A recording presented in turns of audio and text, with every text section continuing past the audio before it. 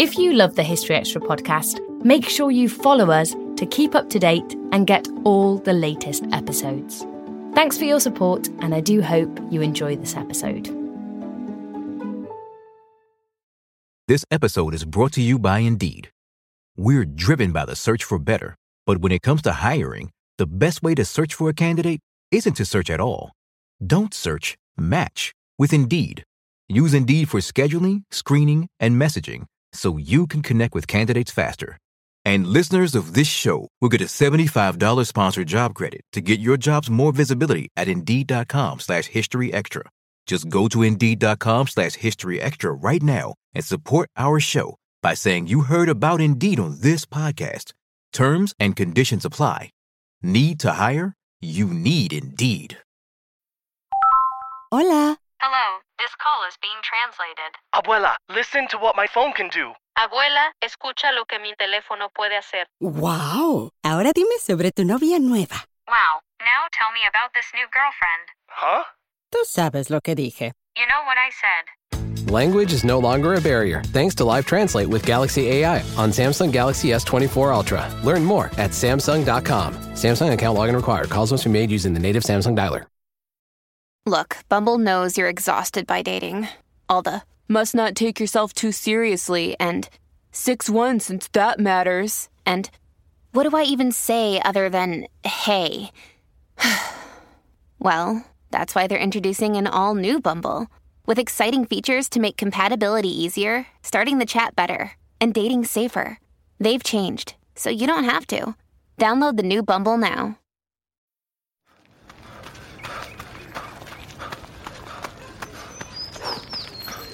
Going for your first ever run around the park. Literally running errands all over town. Running for the finish line and your personal best. If you run, you're a runner. Find the shoes and clothes to run your way at newbalance.com/running. New Balance. Run your way. Welcome to the History Extra podcast. Fascinating historical conversations from BBC History Magazine and BBC History Revealed.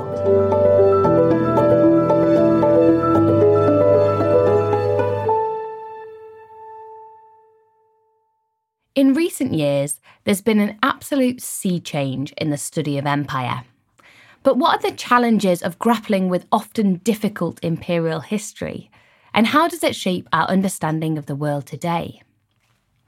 This year marks the 50th anniversary of the Wolfson History Prize, which has been awarded to standout history books since 1972.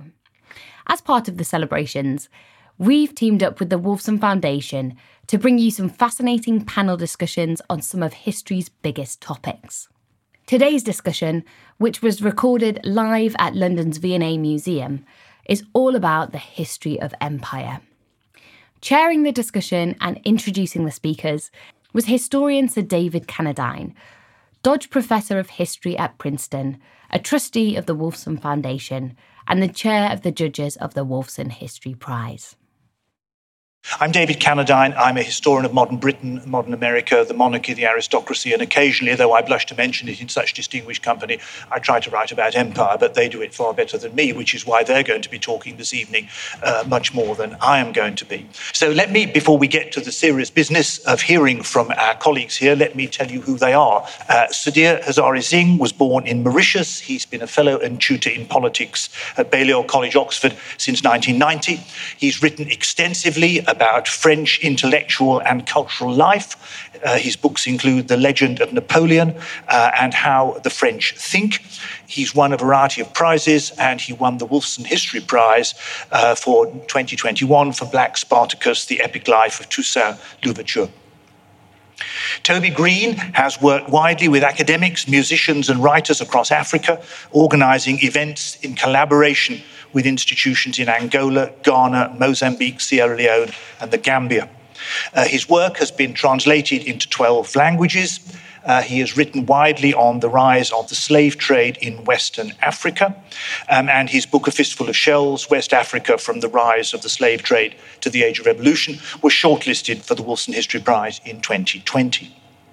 Olivette Autel is about to become, on the 1st of August, Distinguished Professor of the Legacies and Memory of Slavery at the School of Oriental and African Studies here in London. She was born in the Cameroon, brought up in Paris, and educated at the Sorbonne. She has held positions at Bath Spa and then at Bristol University, where she was the first professor of history at the university to examine issues of slavery. She's been a vice president of the Royal Historical Society, a judge of the Man Booker Prize. She's on the research committee of the V&A, and she has written a range of books, including African Europeans, An Untold History. I'm very eager to get our guests to talk about how they see the writing of the history of empire, or I ought to say of empires, how it's evolved over the 50 years, which the anniversary of the Wolfson Prize enables us to think about in a retrospectively structured way. When I first learnt about the British Empire in the 1960s, it was a school textbook by a man called S. Reed Brett. And it was all about what a wonderful thing the British Empire was, because the whole purpose of the British Empire was to create the British Commonwealth, and everybody thought that the evolution towards responsible government was terrific, and so we should all be very pleased with ourselves. I think it's fair to say that such a narrative now would not entirely pass muster. And I'd be very interested to hear from each of you how you situate your own work in the evolving development of writing about the history or the histories of empires now. Toby, can I start with you? Thank you very much, David, and good evening, everybody. I think, well, I'm a historian of pre-colonial Western Africa.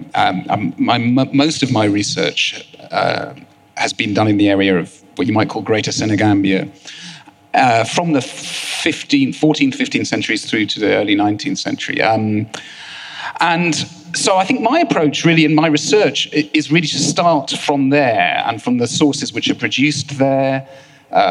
So that would include a lot of oral histories and the ways in which they produce histories which speak of the important themes and topics which have created the historical consciousness and experience of peoples in that region. And then in a way, as a historian of empire, I work as much on West African empires, Mali and Songhai, as on European empires. And I would say that's another shift. You know, we've seen quite a lot of that in the last 10 or 15 years, the work of some colleagues on, for example, the Comanche Empire, work on Central Asian empires. So I think a broadening out of what kind of empires are studied and deemed historically relevant is also very significant. Yes, I think that evolution from the history of a single empire, normally the British Empire, to the history of empires more broadly and comparatively is a big and significant development. Sudhir, your thoughts on how writing the history of empires has evolved over the last 50 years and the part you've played in that. What are your thoughts and recollections and observations? When I first approached this subject of writing about the Haitian Revolution, and the first thing I did was to look at what had been written about it in France.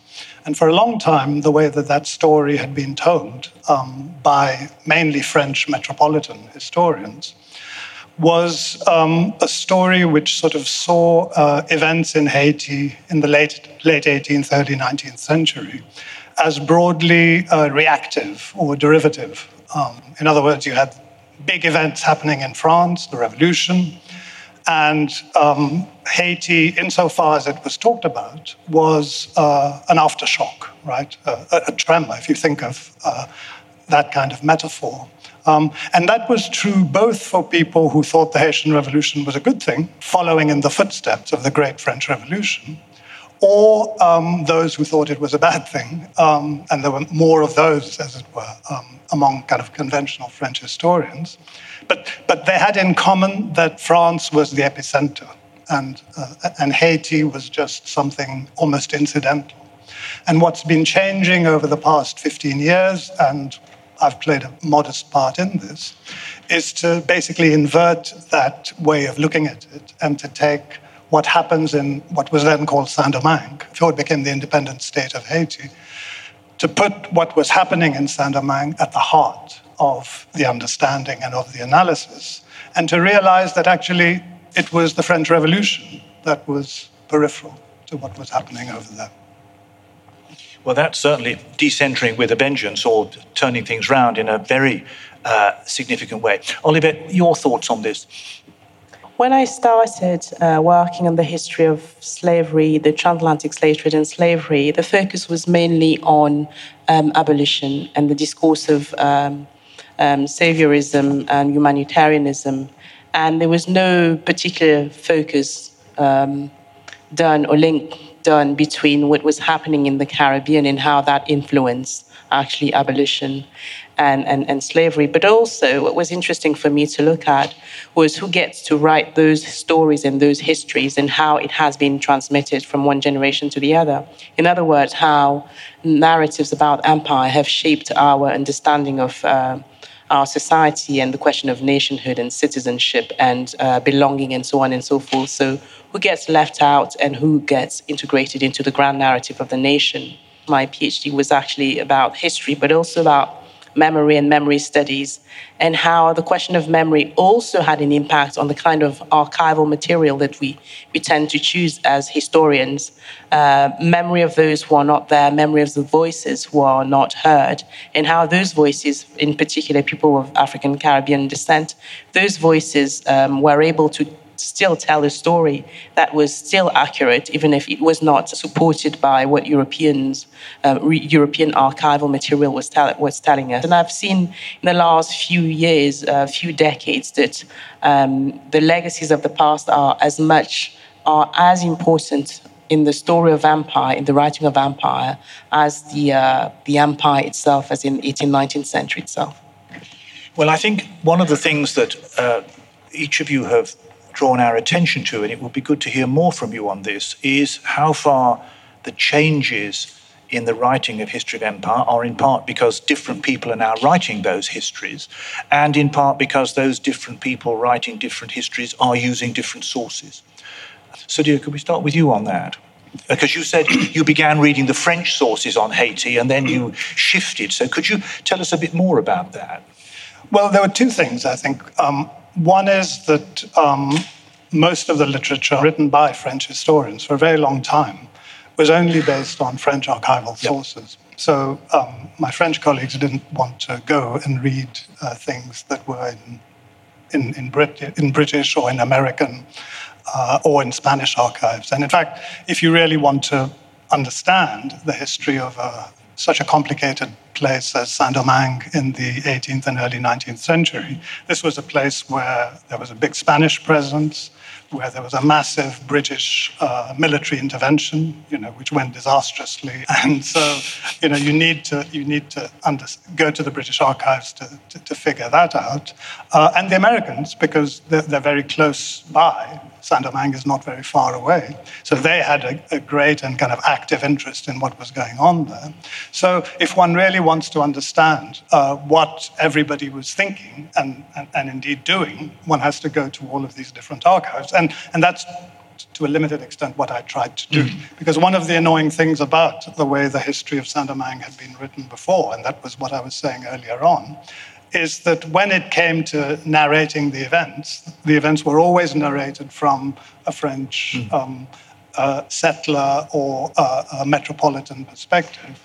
And even when it came to my main character, who was Toussaint Louverture, who's this wonderful revolutionary figure who emerges in the late 18th century and becomes the leader of the revolution, even though there were a lot of sources of him, speaking, writing reports, producing letters, there was a tendency to ignore them and instead cite what other people were saying about him.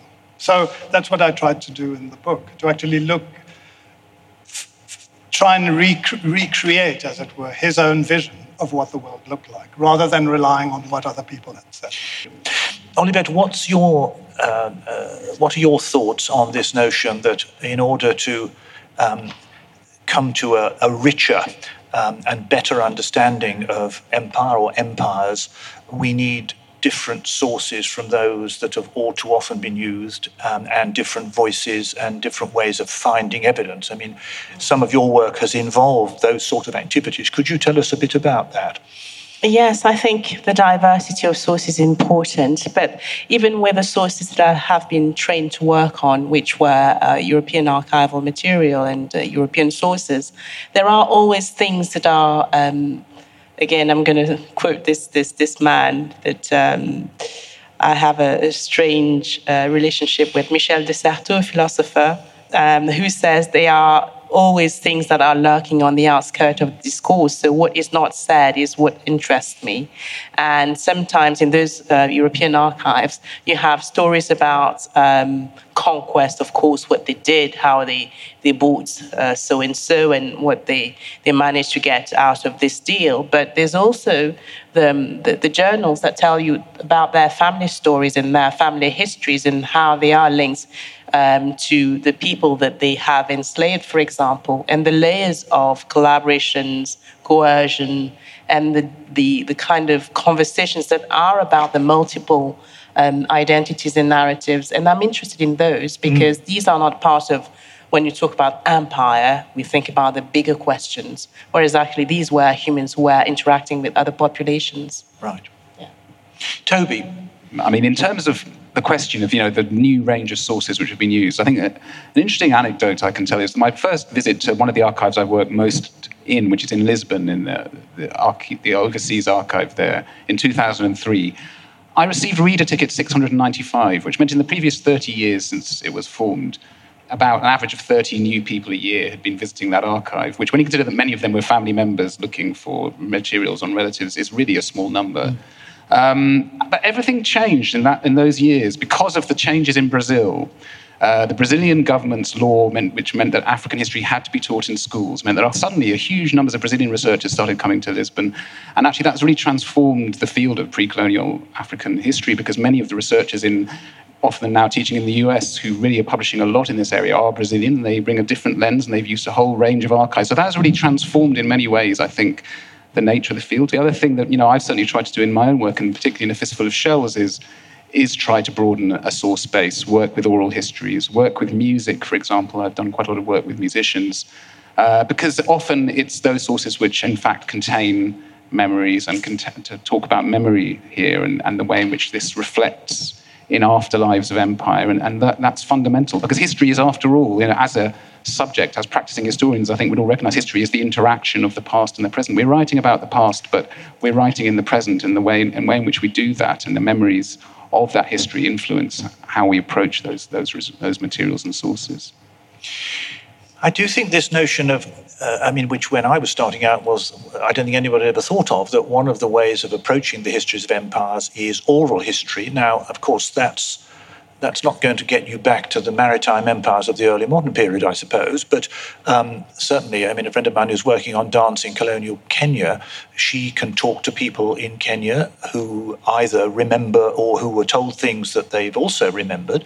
And I wonder how far oral history has become an important area of inquiry in what, when I was growing up, was a rather arid, as it were, history of empire written from official documents in the Public Record Office, in the case of the British Empire.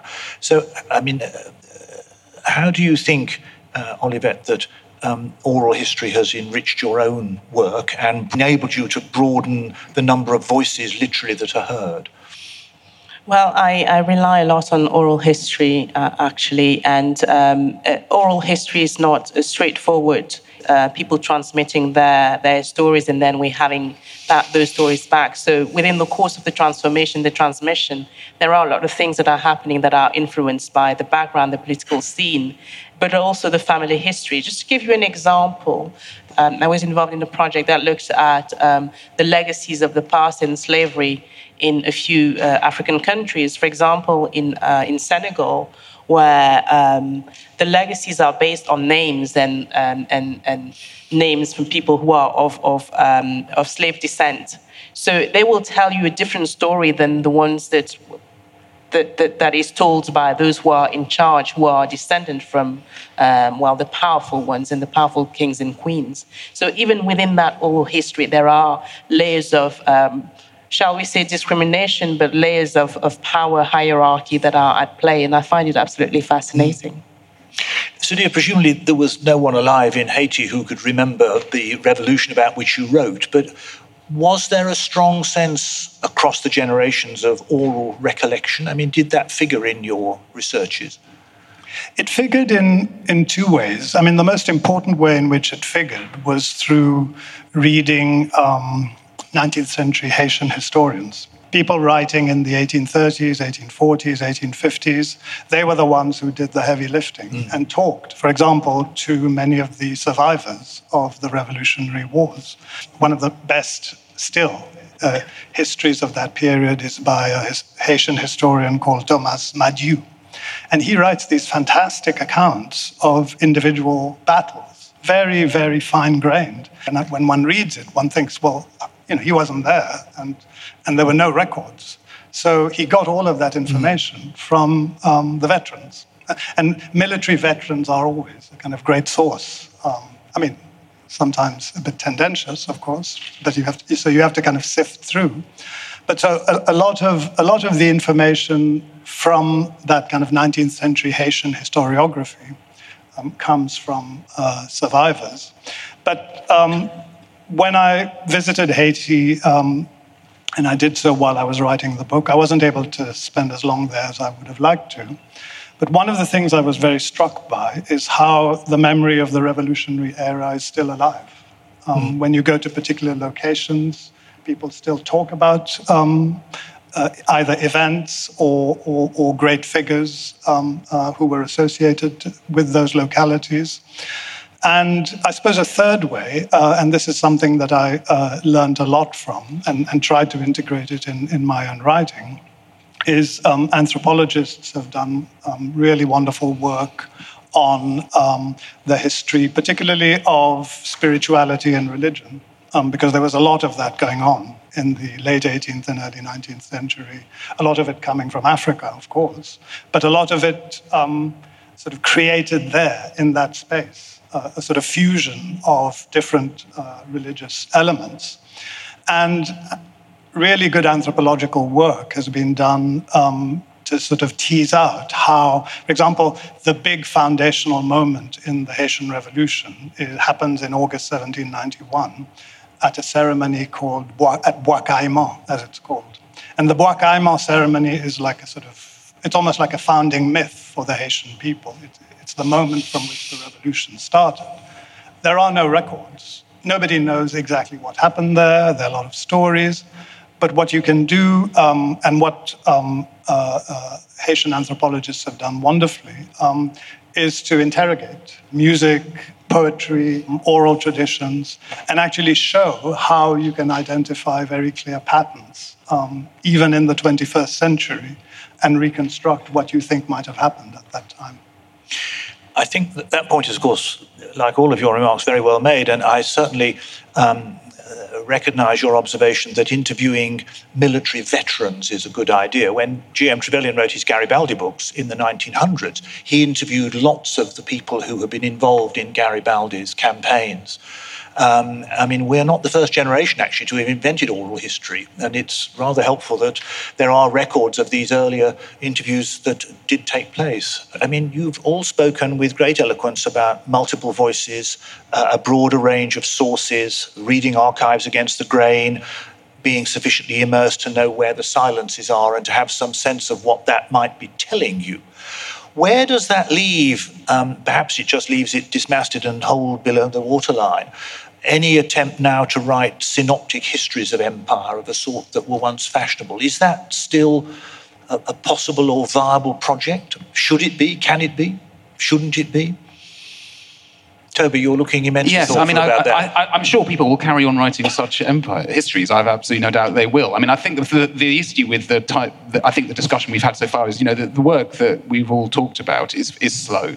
It's very painstaking and it takes a very long time. And that is something which, within the modern structures of academic life and professional life in general, modern academic and professional life is not slow. And in order to progress, you need to be able to be seen to doing things quickly. And that is a tension and a real problem, I think, within the academic structure in terms of how to provide time and space for this work to be done, because it takes a long time and it's painstaking. It really requires constant immersion and re-immersion in sources of different kinds. And I obviously have been extremely fortunate to be able to spend that time. But I am concerned as to how easy that's going to be going forward. Oliver, does it worry you that these are big projects that academic life in Britain is not as sympathetic to supporting as ideally it ought to be? Yes, it does worry me, because it clips the wings of so many fantastic potential research that could be led by many people. We are crushed under the weight of administration and other duties. But more interesting, perhaps, for me to observe the books that are being born and that are coming out in our libraries and in our bookstores, that are attempts to capture what empire means. And I think it's symptomatic of something deeper, which might be a sense of anxiety, but also the need to have something that provides all the solutions. We know that we can't have that, but there's a need to go back to simplicity and to have a almost singular narrative that is comforting for the population. And I think this is where we should look into why is that we need that at this point in time. It's always seemed to me that it's the predilection of politicians and pundits to want to tell us that the world is very simple, and actually it's our job to say, no, the world is very complicated, and you ignore complexity at your peril. So, dear, you're not going to write a history of the French Empire by the sound of it.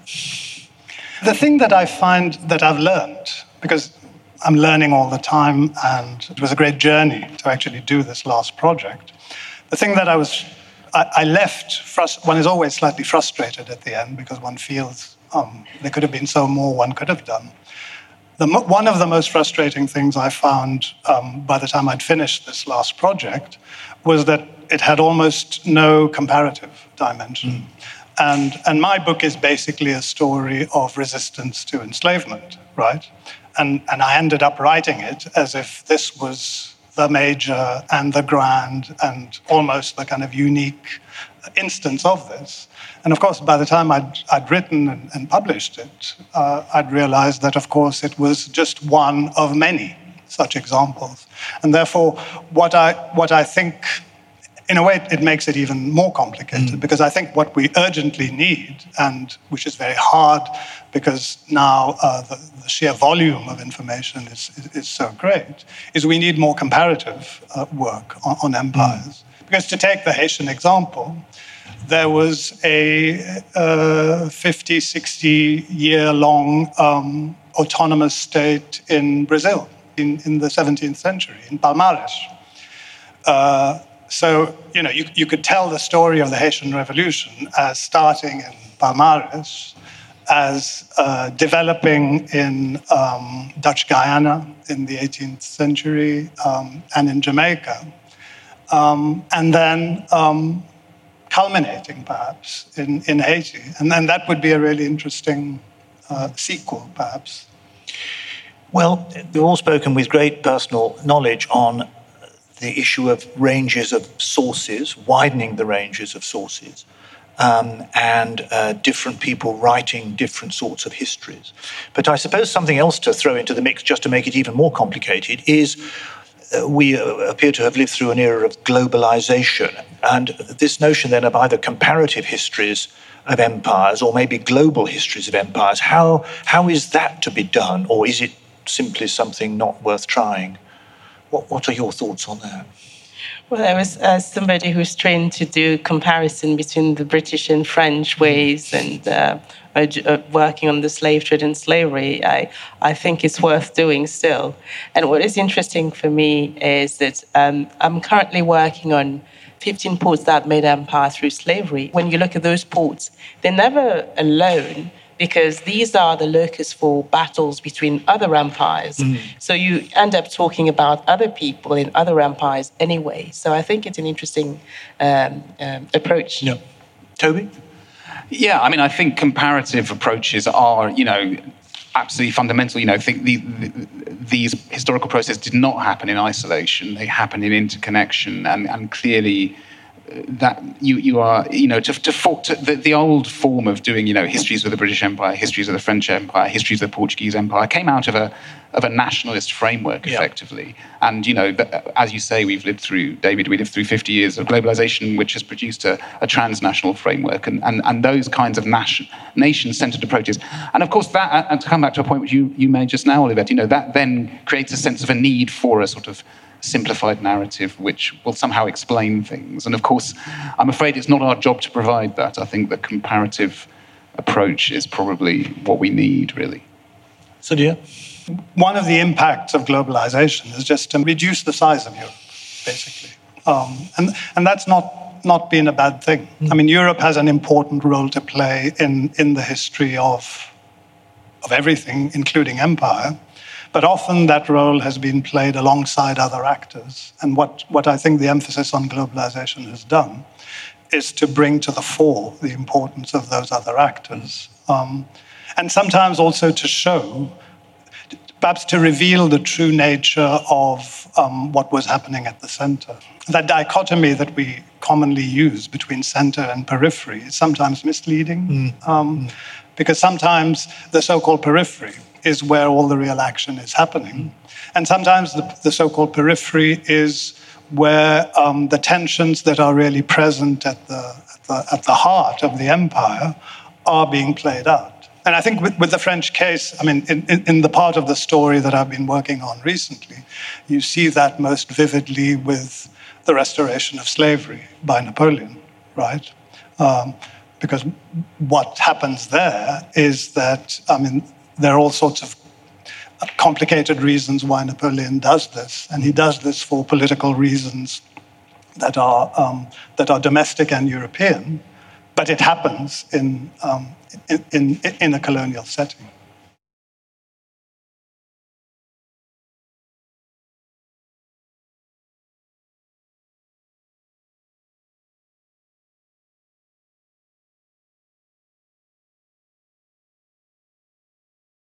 We don't always realise just how much our negative thoughts and experiences stick with us and weigh us down.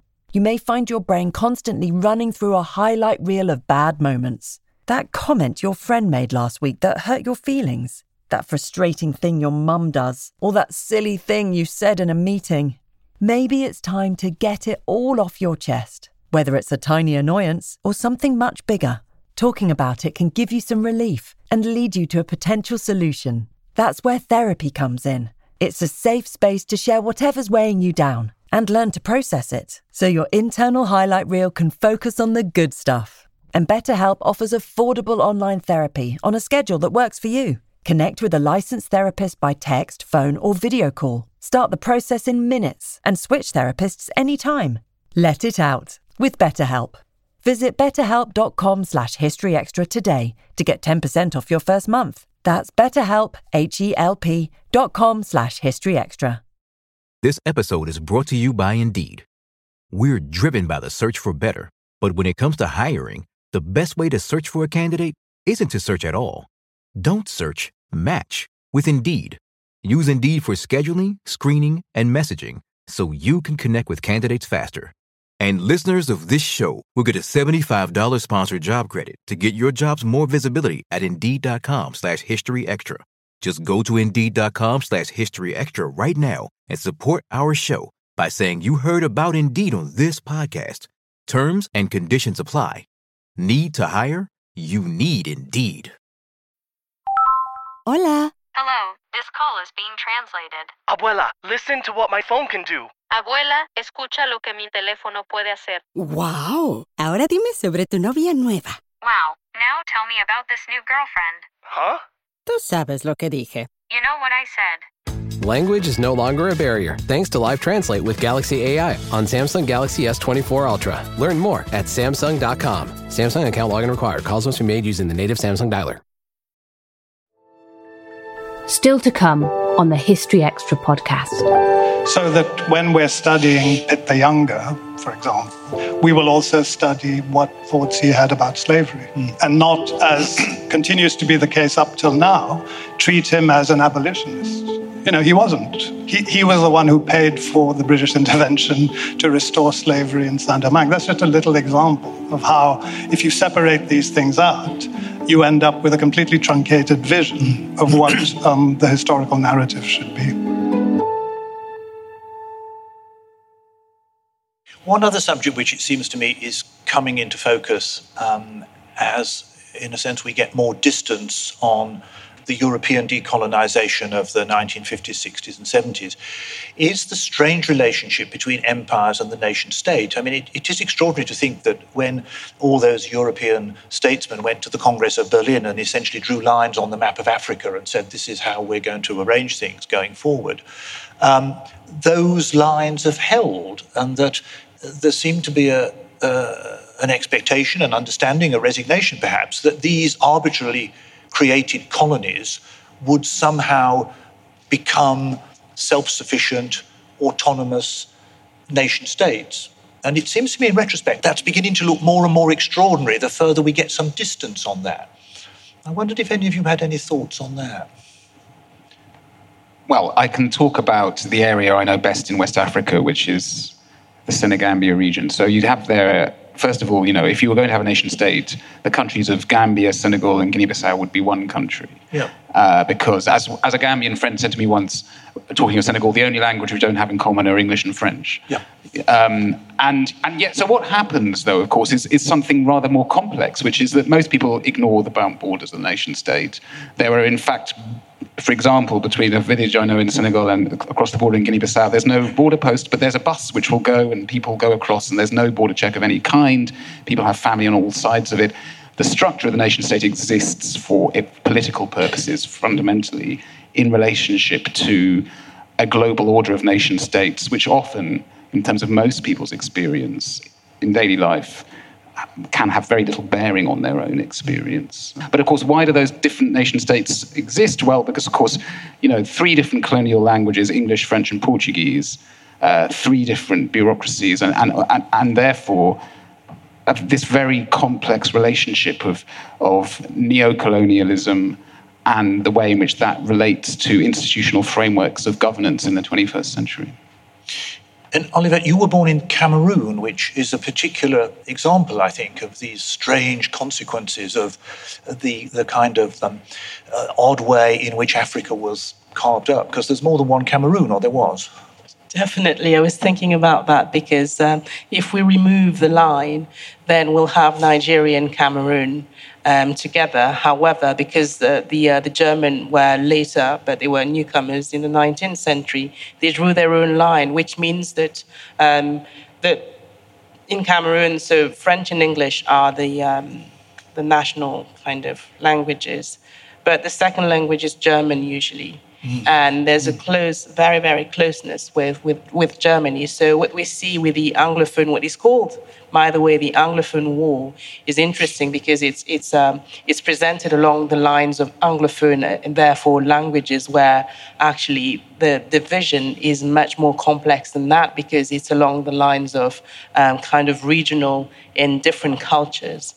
So the line is indicative of something deeper, and we haven't moved from those divisions. Empire and colonization and the legacies are still very much in place, and those conversations are endless, and they actually at the core of certain wars at the moment. Yeah.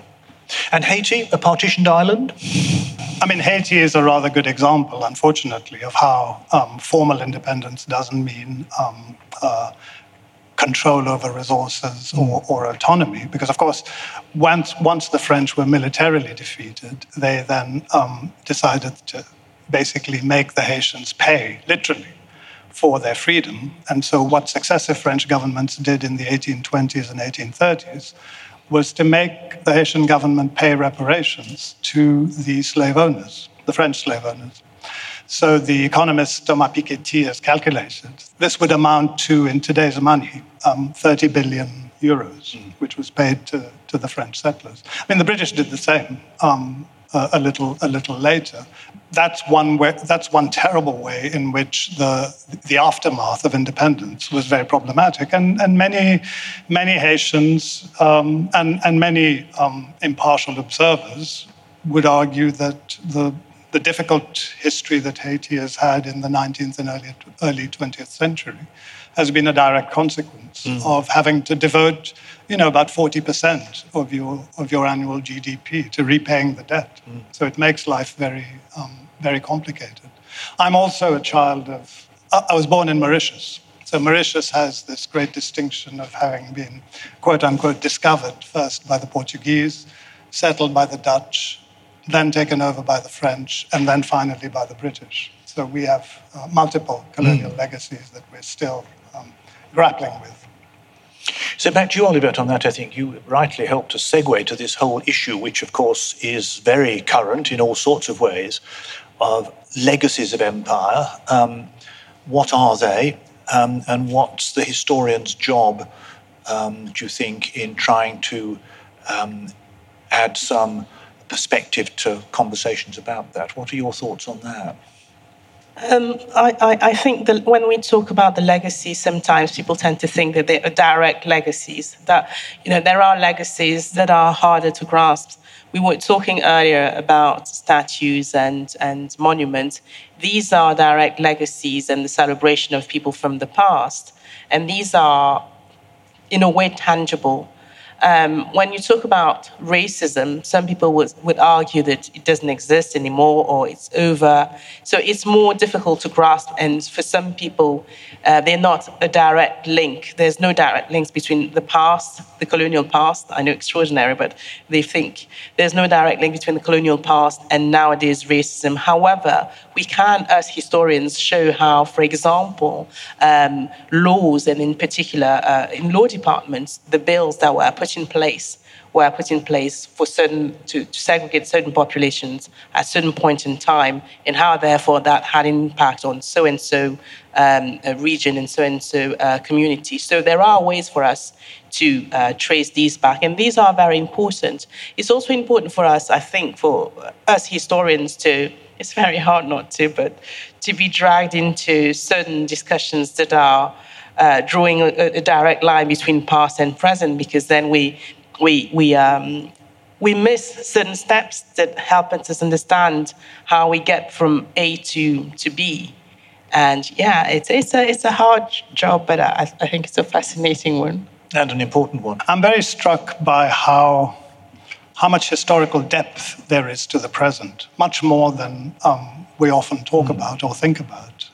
For example, just to give you two examples from sort of recent French history, when you look at what's happening in France at the moment, the rise of the extreme right, and it's very possible that at the next presidential election there may be a far-right president who's elected.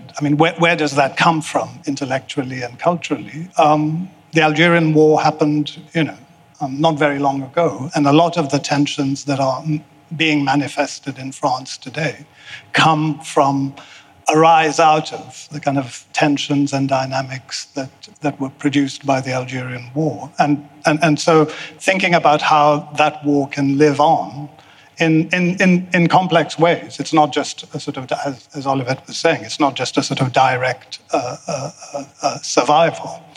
But, the racism and discrimination that people of Arab origin face in France today comes in part from that tradition.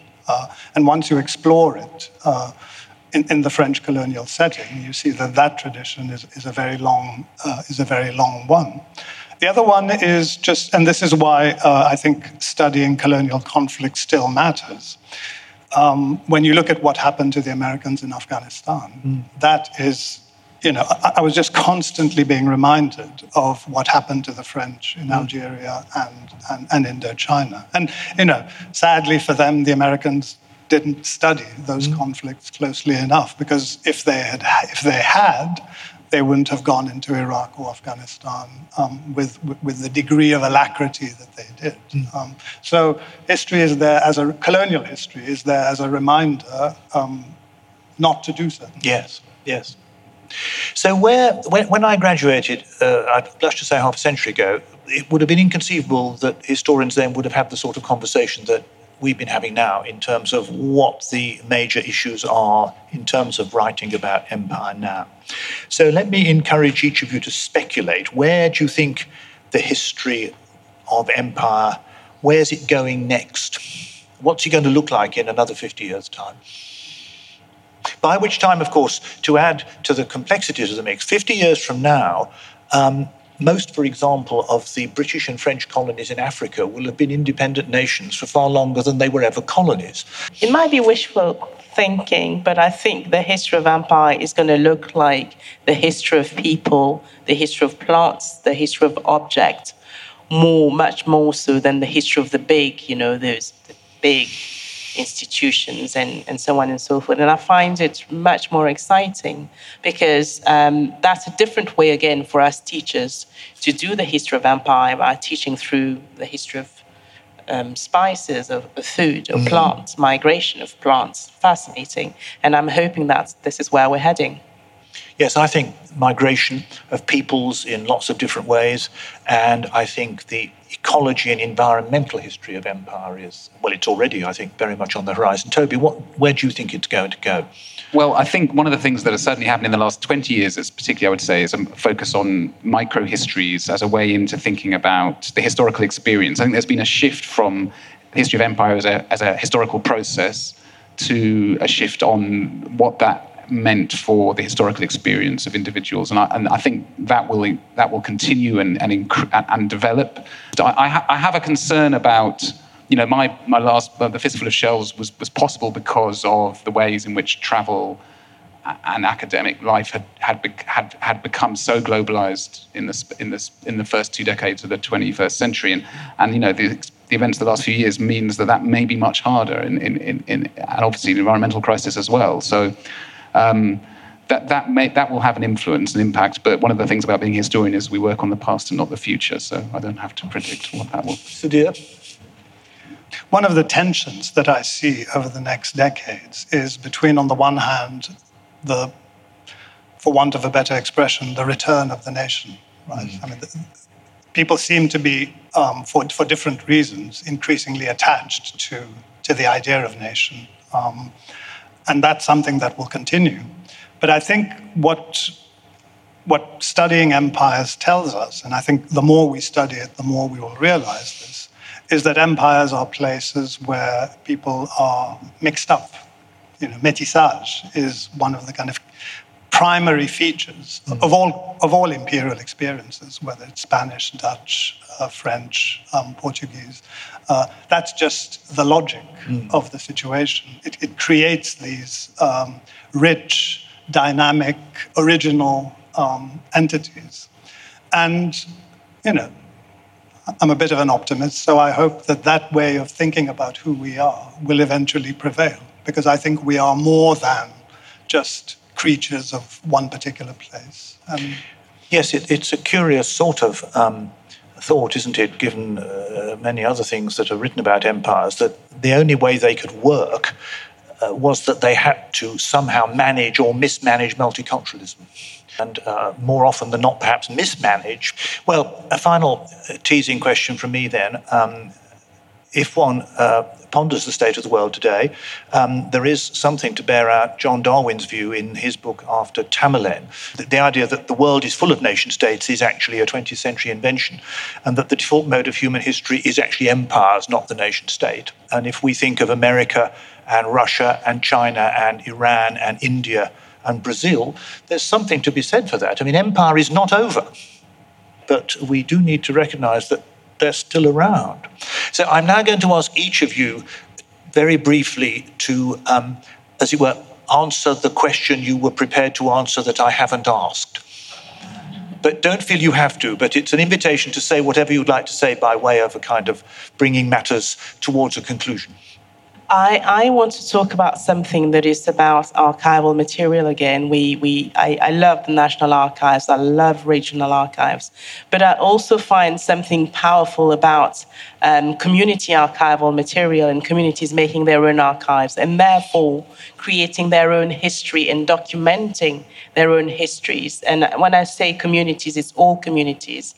I also like the idea of pop-up archival material that you can bring in and share with others, and then they become parcel of the fabric of the history of the place. These are things that, by the way, we were trying to explore when I joined the National Archive Trust. I'm not there anymore, I'm their ambassador, but think about you, each one of you, as potential archival donors and what can happen with those. Good.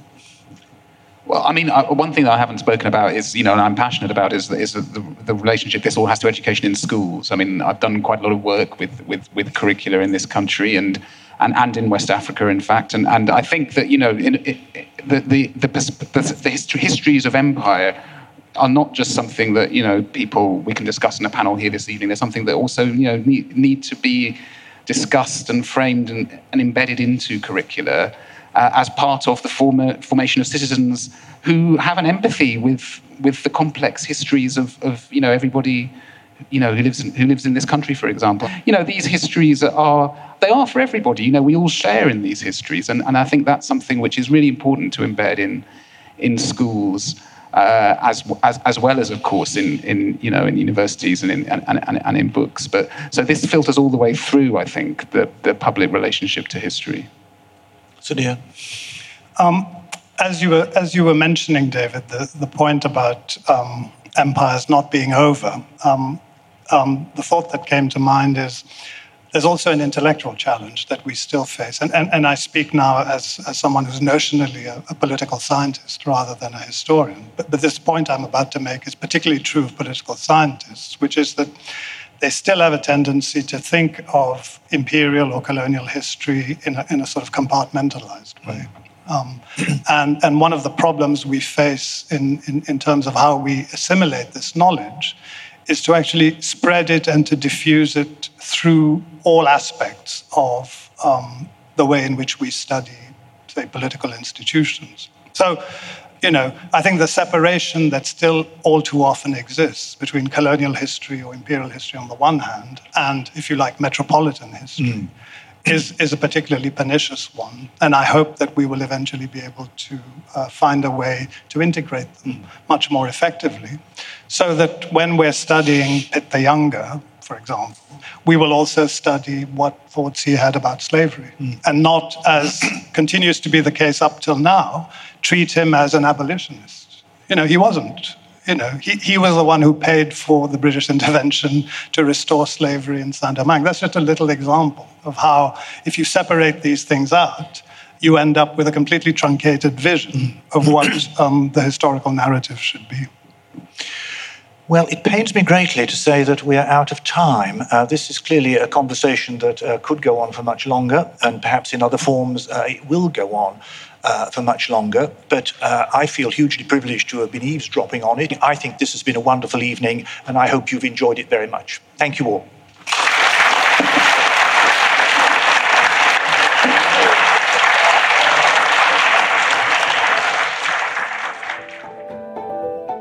That was Professor Toby Green, Dr. Sudhir Hazari Singh, and Professor Olivetta Telly speaking to David Cannadine. Thanks for listening to the History Extra podcast.